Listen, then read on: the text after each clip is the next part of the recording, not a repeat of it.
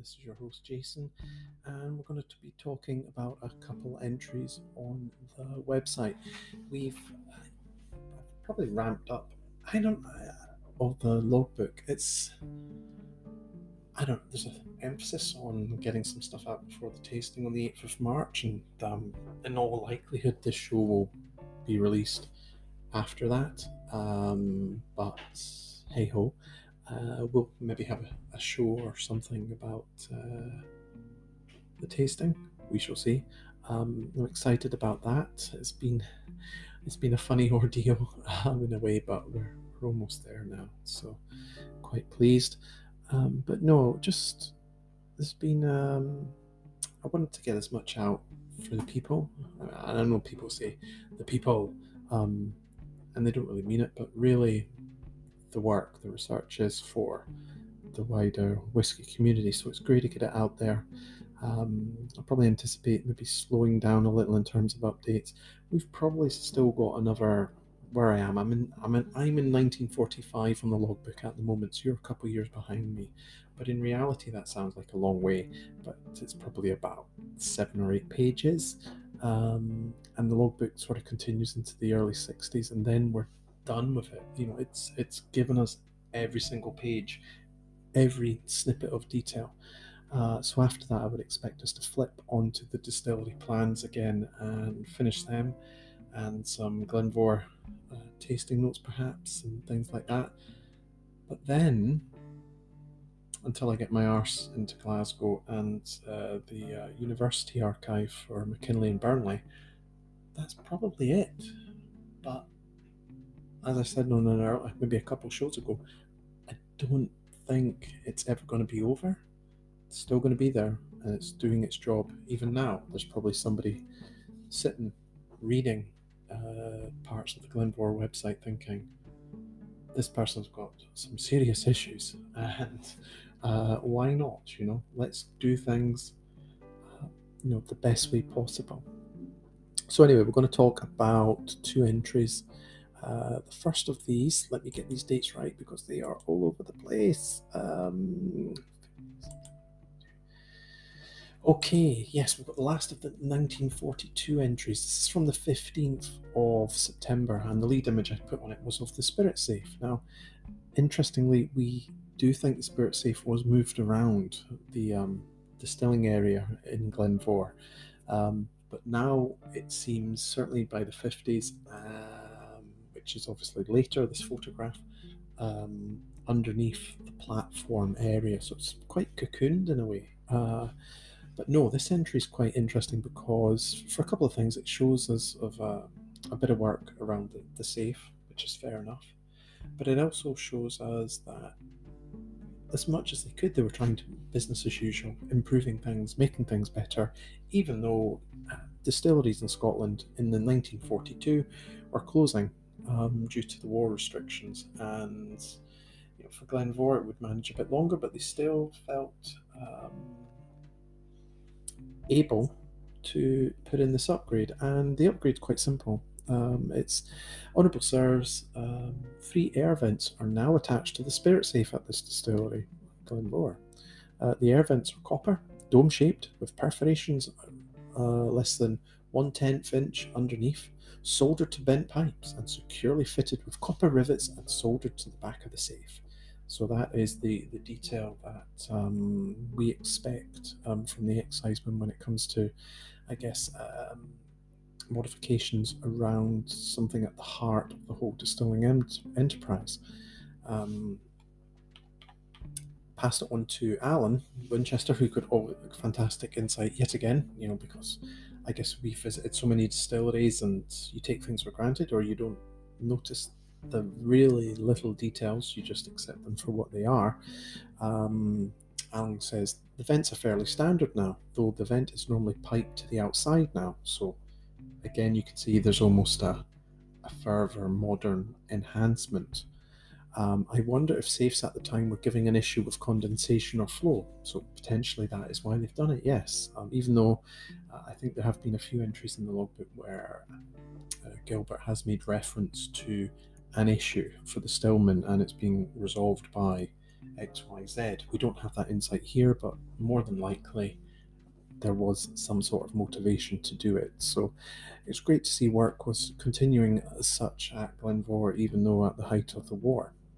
The other entry is really exciting. This is from the 25th of February, 1943.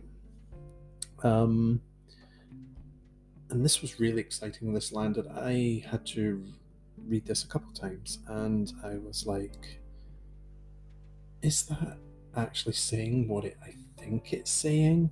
And if it is, that's insane. And I sent it to Alan, and we'll see Alan's comments later. I was like, is this what I think it is? So this was totally unexpected, and again just shows the resource of the logbook and what it can give us.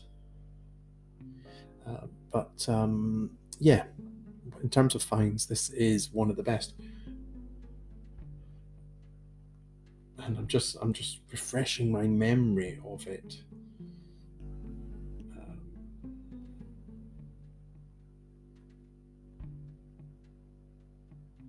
Yes, so sorry, almost atmospheric pause, to build up, the tension. What is this? The expectation. So here we are. 25th February 1943, to the surveyor Inverness at Glen Distillery. So again, this is in the Glenmhor logbook. Why is that? You're about to find out. Depending faints were removed in casks to this distillery, i.e. Glenmhor, on the 19th instruction, accompanied by me. No loss in transit took place. So casks have been filled and rolled across from Glen to Glenmhor of the last faints from Glen, and it looks like that was on the 19th. So we could, in theory, predict, and I went back to look at when the 19th of February 1943 was, and it was a Friday, so it fits. The distillery Glen's last spirit run distillation was on the 19th of February 1943. After that, it closed for the war. We have a date. Glen is gone. But more interestingly, what are they doing with these faints for the Glenmhor purpose? And of course, no loss in transit, which is great, but we're only talking a couple hundred yards here, so you would hope there is no loss. I do wonder if they actually just rolled them across the road manually. That would have been very much like a Beatles crossing moment. That would look great on a great gatefold sleeve, or as an image as the warehouseman rolled these casks from one distillery to the next, giving life to another distillery in essence. However, on receipt, here the faints were transferred from casks, so they've taken these faints out of the casks, they've only been in briefly, and deposited in the faints receiver in my presence. The quantity advised was 226 proof, open received 226.3 proof, yep. Quantity in the receiver 226.9. The directions given on enclosures 2 receiver have been fully complied with, Gilbert Peterkin. So, amazing entry. Even though it's short, it's an amazing entry because it gives us that Glen closure date. It shows us what happened to the faints. They took those, and Alan seemed to think generally faints would just be cast and left. These ones, no, we're going to stick them in the distillery across the road that's still going. We're not going to waste anything. In doing so, depositing them in the faints receiver at Glenmhor, which was still distilling for at least another, I'm not going to give the date away, but certainly several weeks. They're using that produce of Glen in the Glenmhor run, so you've almost got like a very unique Invernessian whiskey style coming, and it would have been a total one-off distillation. So the possibilities are just like, and by design, this was deliberate. This was not accidental. It was absolutely deliberate. And in this article, it's well worth reading on its own because I touch upon some of the limitations and rules around war distilling. It's just, was this legal?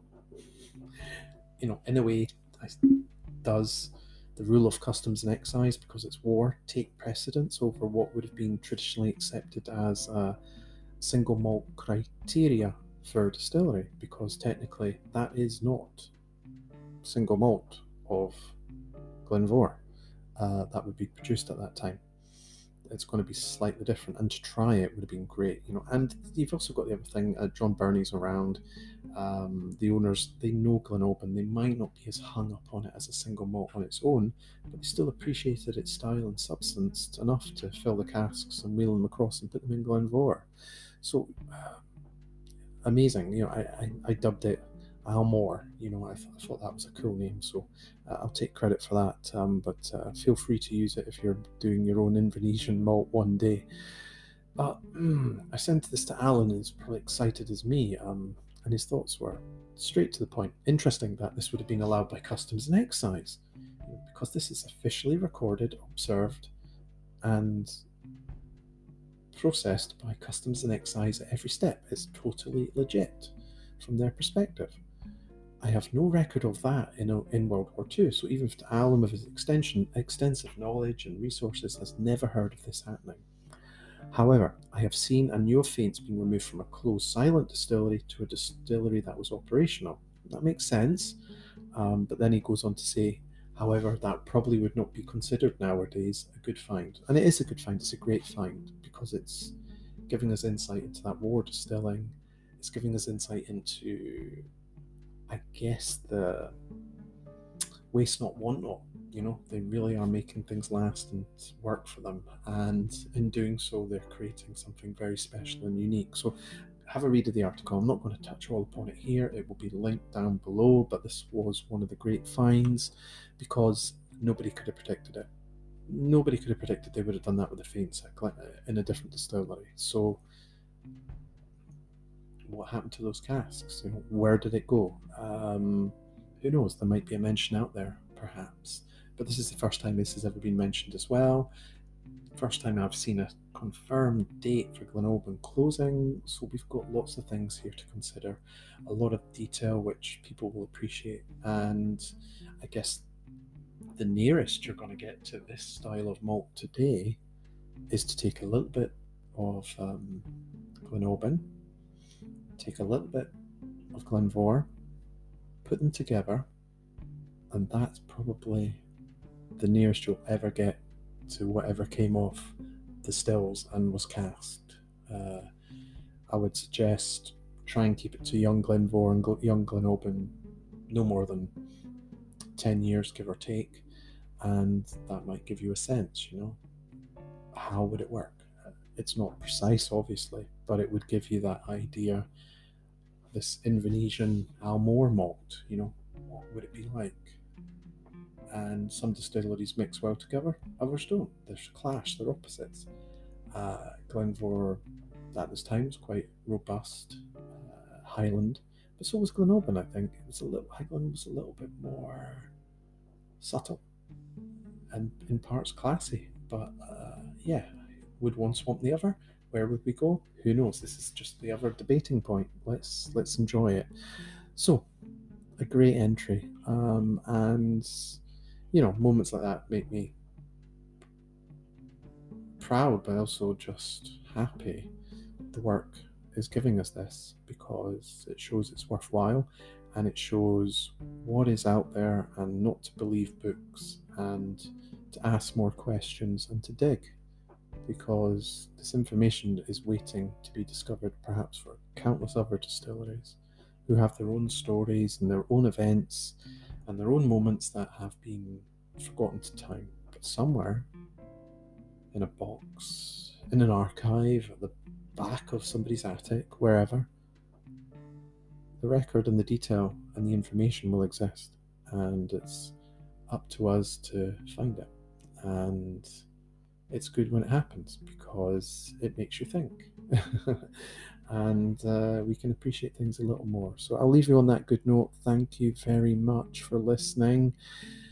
We are almost up to date with the website here. We do have, I think we're about 1 or 2 articles behind, but it's all Logbook at the moment, I know, but I think the Logbook pages are incredible at the moment, and yeah, we've got more to come around the war years, which gives us an insight into distilleries just didn't shut up shop. There was still activity on the site, and we get to see that, and we get an appreciation of the environment and how much it has changed. So it's a marvelous time to bring these things to you.